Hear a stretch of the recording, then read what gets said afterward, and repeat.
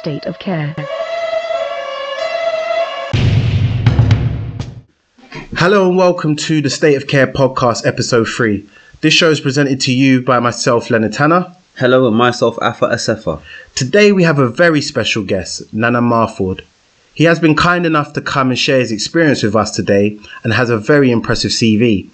Nana is the National Diversity Award Nominee for 2018 and 2019, as well as the Pride of Britain Nominee 2019, and the Scope Role Model. We imagine this to be just the tip of the iceberg for this young man who is clearly on a mission. Nana, with no further ado, we'd like to welcome you to the State of Care podcast. Thank you for joining us.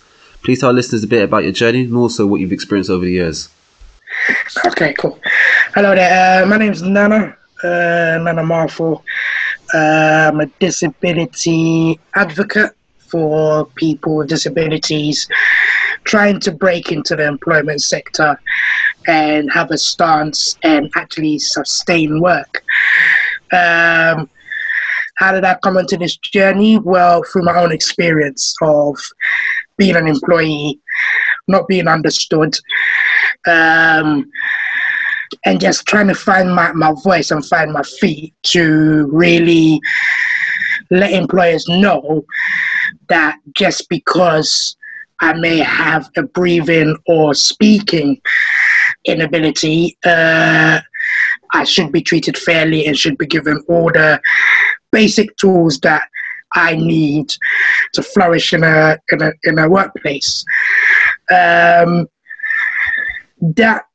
didn't quite happen over my 10-year stretch in the corporate world.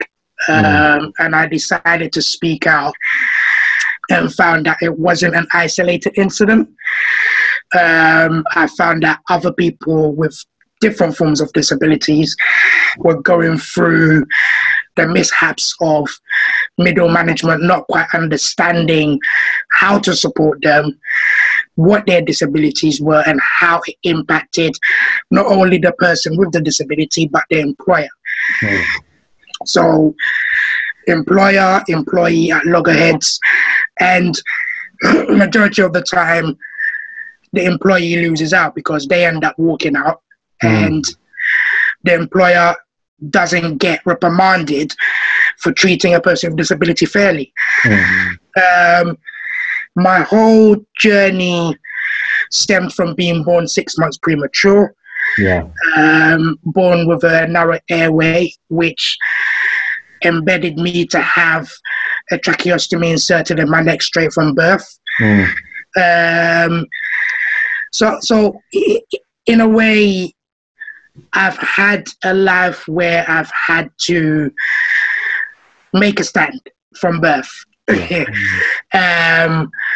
It's been a difficult journey, but a journey well fulfilled, because now I'm that shining beacon for people with disability in terms of trying to get employment and join society as they rightfully should.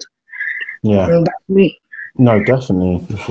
I mean, I must say, I'm very impressed hearing your story, and you're very inspirational in what you're describing here. And I can imagine a lot of people in your situation with a number of different disabilities possibly are going through the same thing, if not worse. And that kind of leads on to kind of my first question.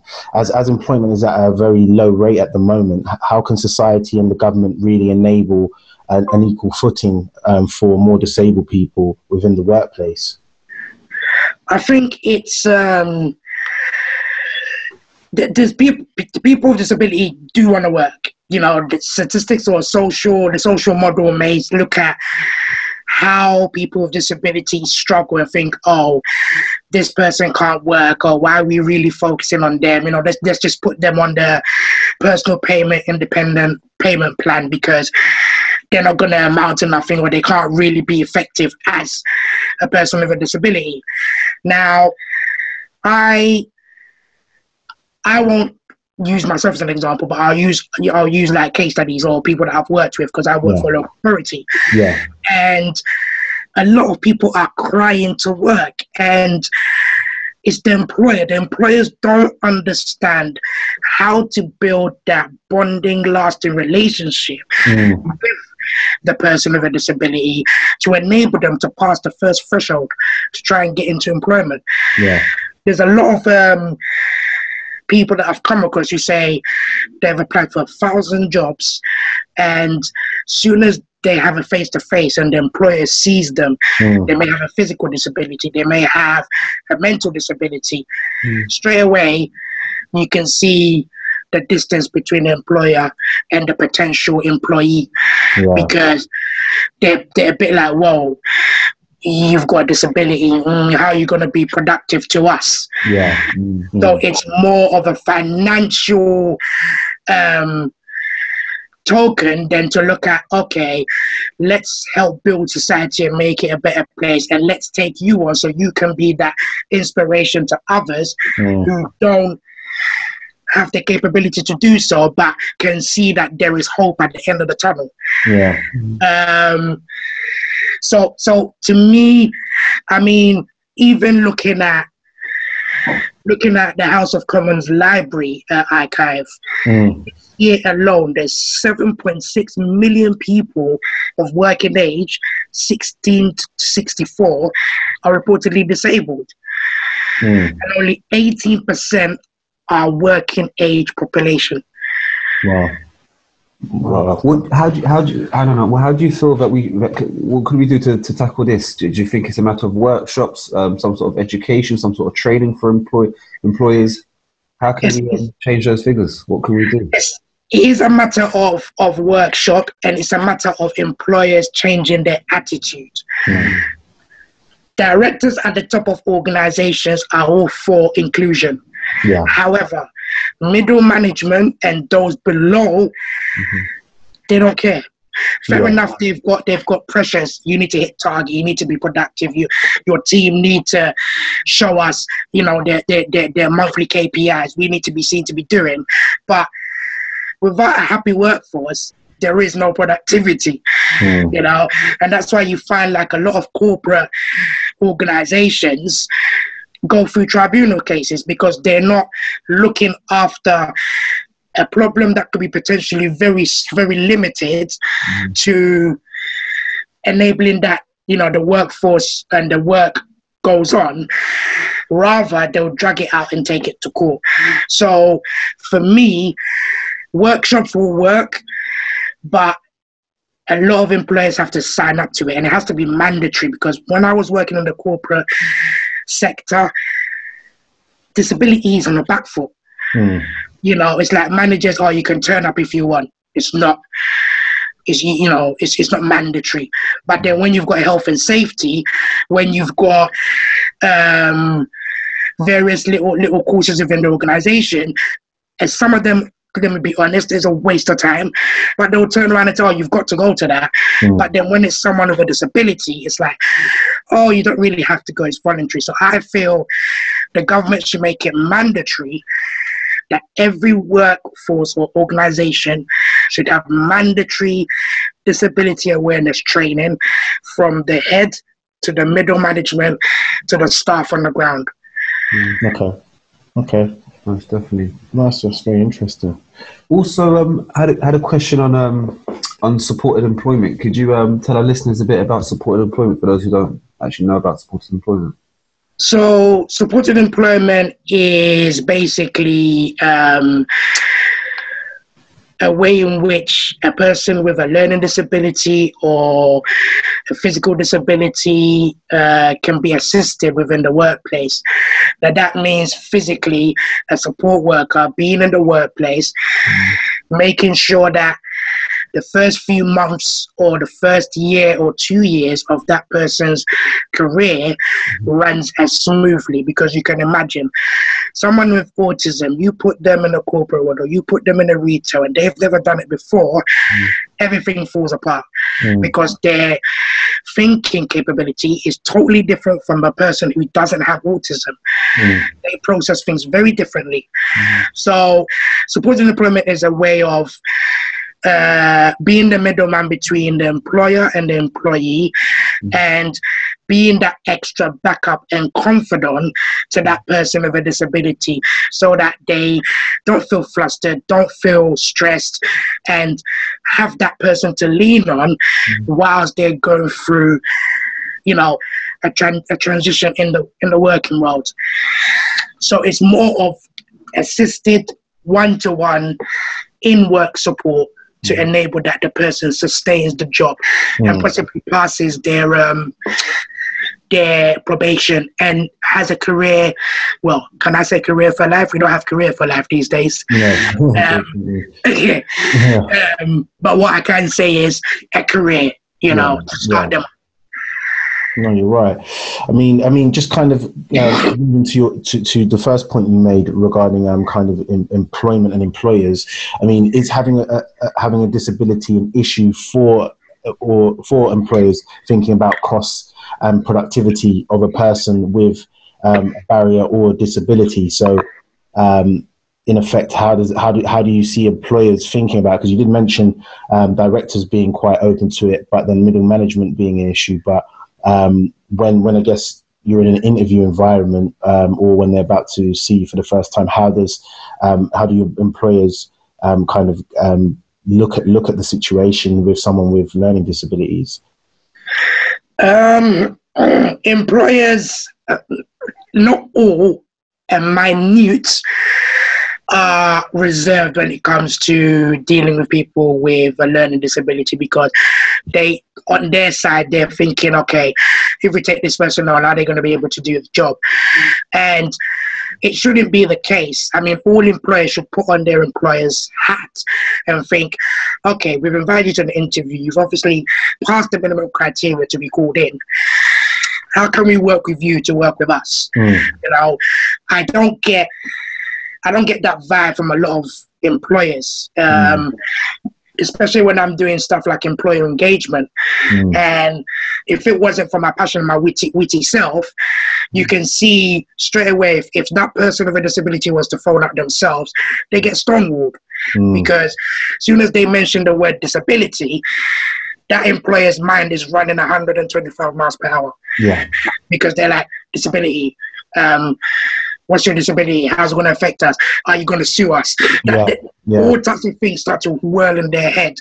And the quicker they get to understand that we don't take employers to tribunals for the sake of it, there must be a significant reason why we go through those stages, the better for them. Because every person in society wants to be a contributor, wants to financially have, you know, a stance. I mean, in the disability world, our financial impact is 250 billion when you look at the purple economy.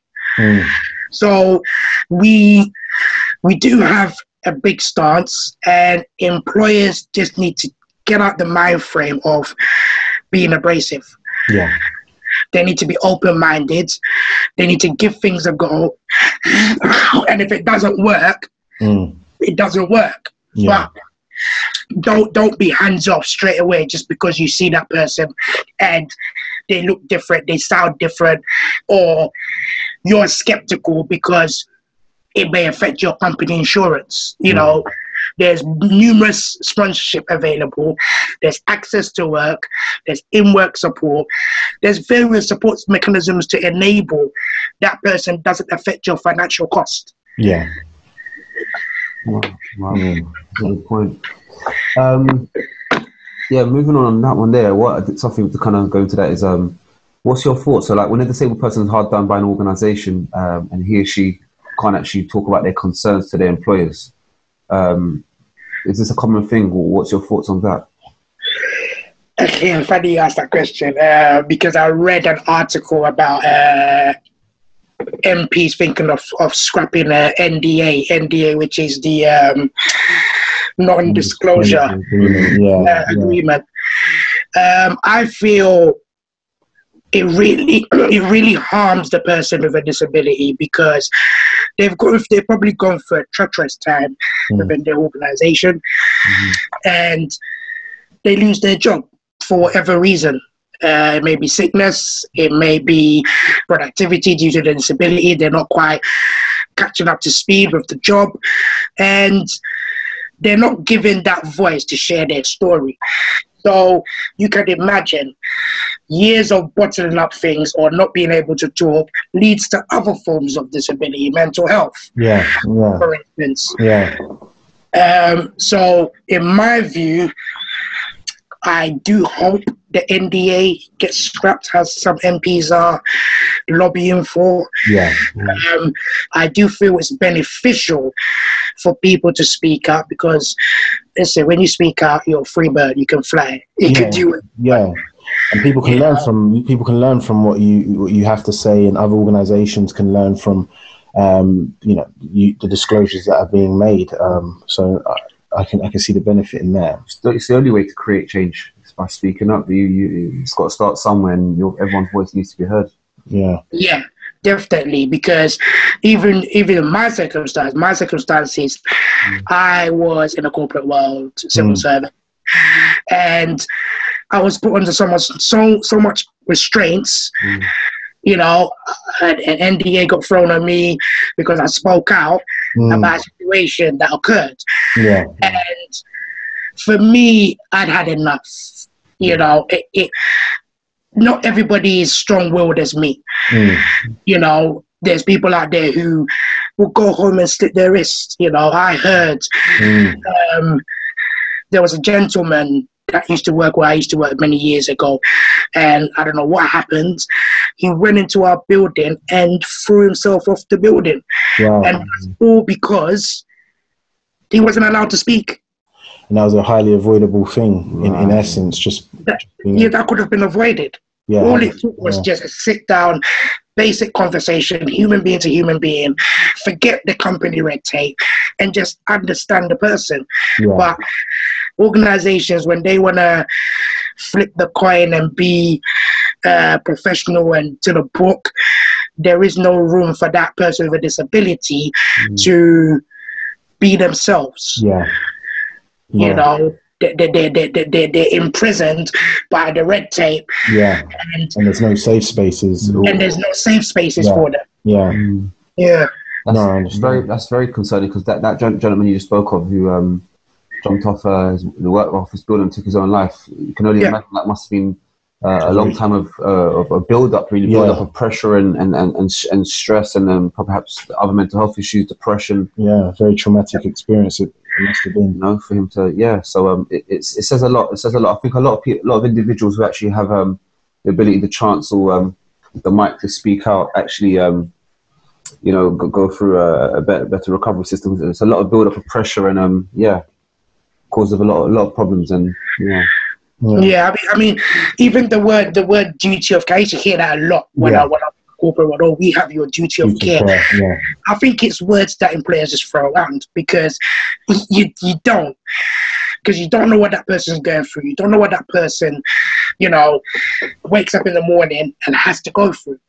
So when that person is telling you they're stressed, or that person is telling you they can't come into work, some employers or some middle management think that certain employers are, trying to take the mick or trying to avoid coming in.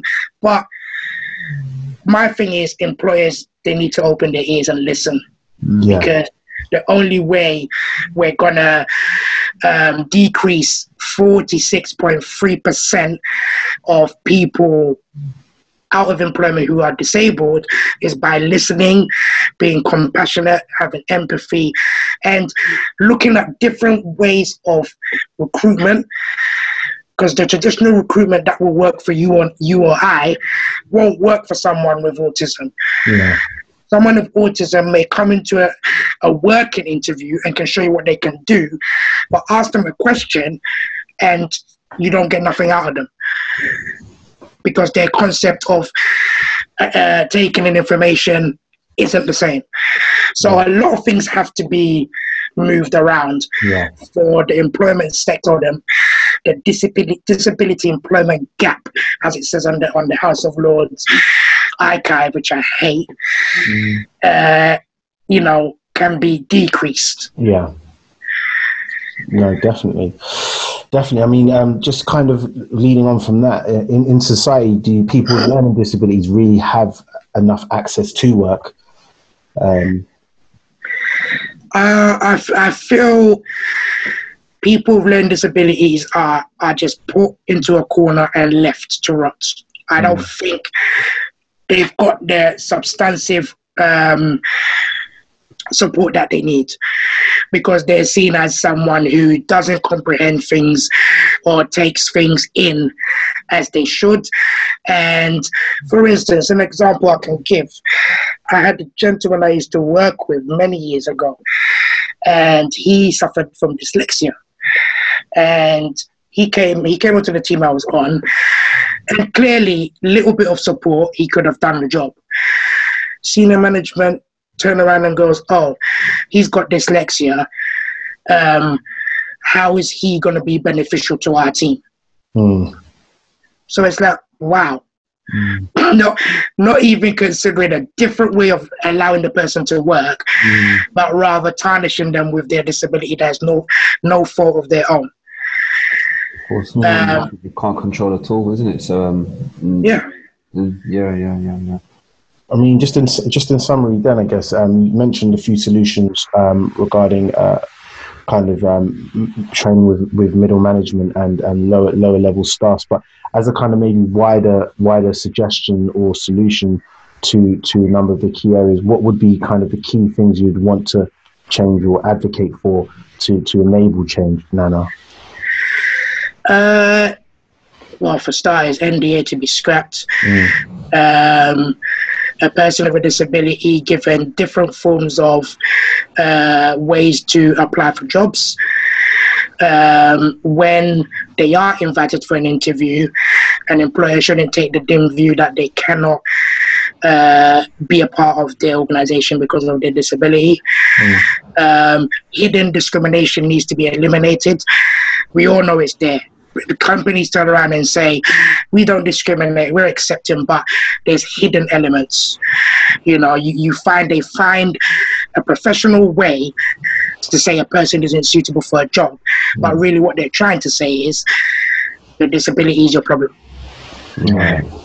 You know, I had a lady that I'm supporting currently, and she volunteered for an organization 7 years ago. And can you believe she's still volunteering for them now? Wow. That's abuse. So she's not working for them in effect still. She's not working for them. They're just using her free time. Right. You know? So, you know, voluntary ways of getting a person into employment need to be scrapped, because I feel some employers really do abuse it, especially when the person has a learning disability, because the comprehension of understanding is far between the employer and their potential employee. I think a lot of people with learning disabilities should have support, employment support, because I'm not saying they can't do stuff by themselves, not saying that at all, but I think if they have that bridge between the employer and themselves and a person that can advocate for them, it will enable them to be more confident and be able to push themselves to be able to talk. Because a lot of people in disability have been told over the years, "Oh, you're stupid," "Oh, you don't know what you're talking about," "Oh, I don't quite understand you," and it dents their confidence. You know, after a while, they don't want to speak up because they've been told they're stupid for so long. Yeah, of course. Yeah. You know, goes out the window, and all of these things. Yeah, self-confidence goes out the window, and even for them to express themselves, they can't do that because they feel if they do that, you're going to laugh at them, or you're not going to take them serious. There's a lot of people I work with that I've had to take 6 or 8 months just to get to the point where they can actually speak to me. Yeah. So even trying to ascertain a relationship with someone who has a disability, it's not straightforward as in me and you picking up an application and filling it out. They've got emotional baggage, they've got confidence issues, they've got the social model impacting on how they should live their lives, and you've got society saying that a lot of them can't work, so go and live on PIP. So I think for us to increase the employment figures and for employers to really take people with disabilities serious, things need to change. Recruitment drives need to change. Yeah. Approach on disability itself needs to be looked at in a different aspect. Supported employment needs to be advertised on daily TV instead of McDonald's adverts. Yeah, billboards need to see people with disability in the workplace, showing society that there is a can-do attitude. Yeah.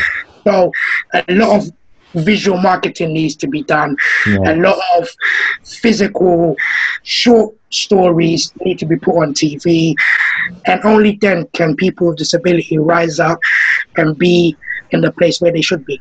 Yeah. No, that sounds very insightful in terms of a progressive way forward. I we do appreciate that, Nana. We do really appreciate your time today as well at this podcast. That went really well. My pleasure. Yeah. Well, that's for today's episode 3. We've been fortunate enough to hear about Nana's personal experiences. Nana, I'd just like to say thank you so much for coming around and spending time with us. I did want to ask you as well, is there anyone else you want to acknowledge who has helped you along your journey through it?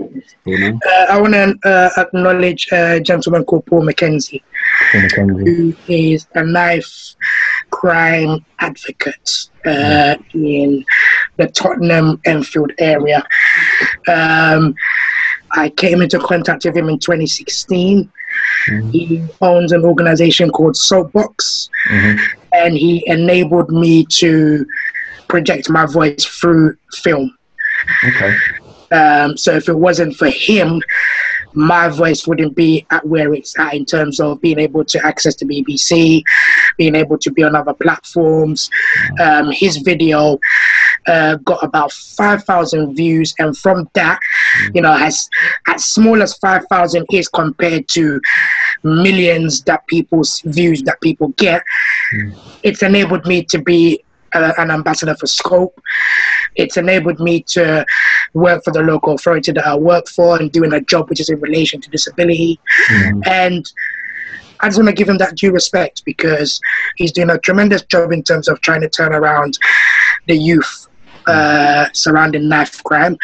And he's also branched into other things to enable that everybody, not just the youth, the old, the disabled, we're all rising at the same time. Yeah, well done to him as well. Perhaps we should get him on a podcast at some time as well. Yeah, definitely. Yeah, lovely. Nana, would you like to let the listeners know where they can also find you, where they can follow you, where they can come to you for some advice? So you can find me on Twitter under Mr. Unique Voice. That's my handle. You can also find me on Facebook, Nana Marfo. And I'm also on Snap. I don't know what my Snap is. I'm new to Snap. But Facebook, Twitter, and Instagram is Mr. Unique Voice. Fantastic. And is that in capitals or any underscores or anything at all? Mr. underscore unique underscore voice. Yeah, brilliant. Very important. Yeah, and it comes under the organization Unique Abilities Limited, which means the story behind that is I feel everyone's unique. We are not disabled. Society disables us by our condition. But I feel everyone's unique in their own way. And even for those who feel they don't have a disability, everybody has a disability, but we just don't know what it is. Fantastic, Nana. Yeah. Well, to our listeners, if you have any questions on today's show or you'd like to participate in future shows, you can find us at website www.totalcareunit.com. Alternatively, you can email us at info@totalcareunit.com. And we're also on Twitter, just like Nana, at twitter.com/state_of_care. And this is Afro and Leonard. Until next time, goodbye. Okay, so that's that cut version. Oh, it's just gone. There you go.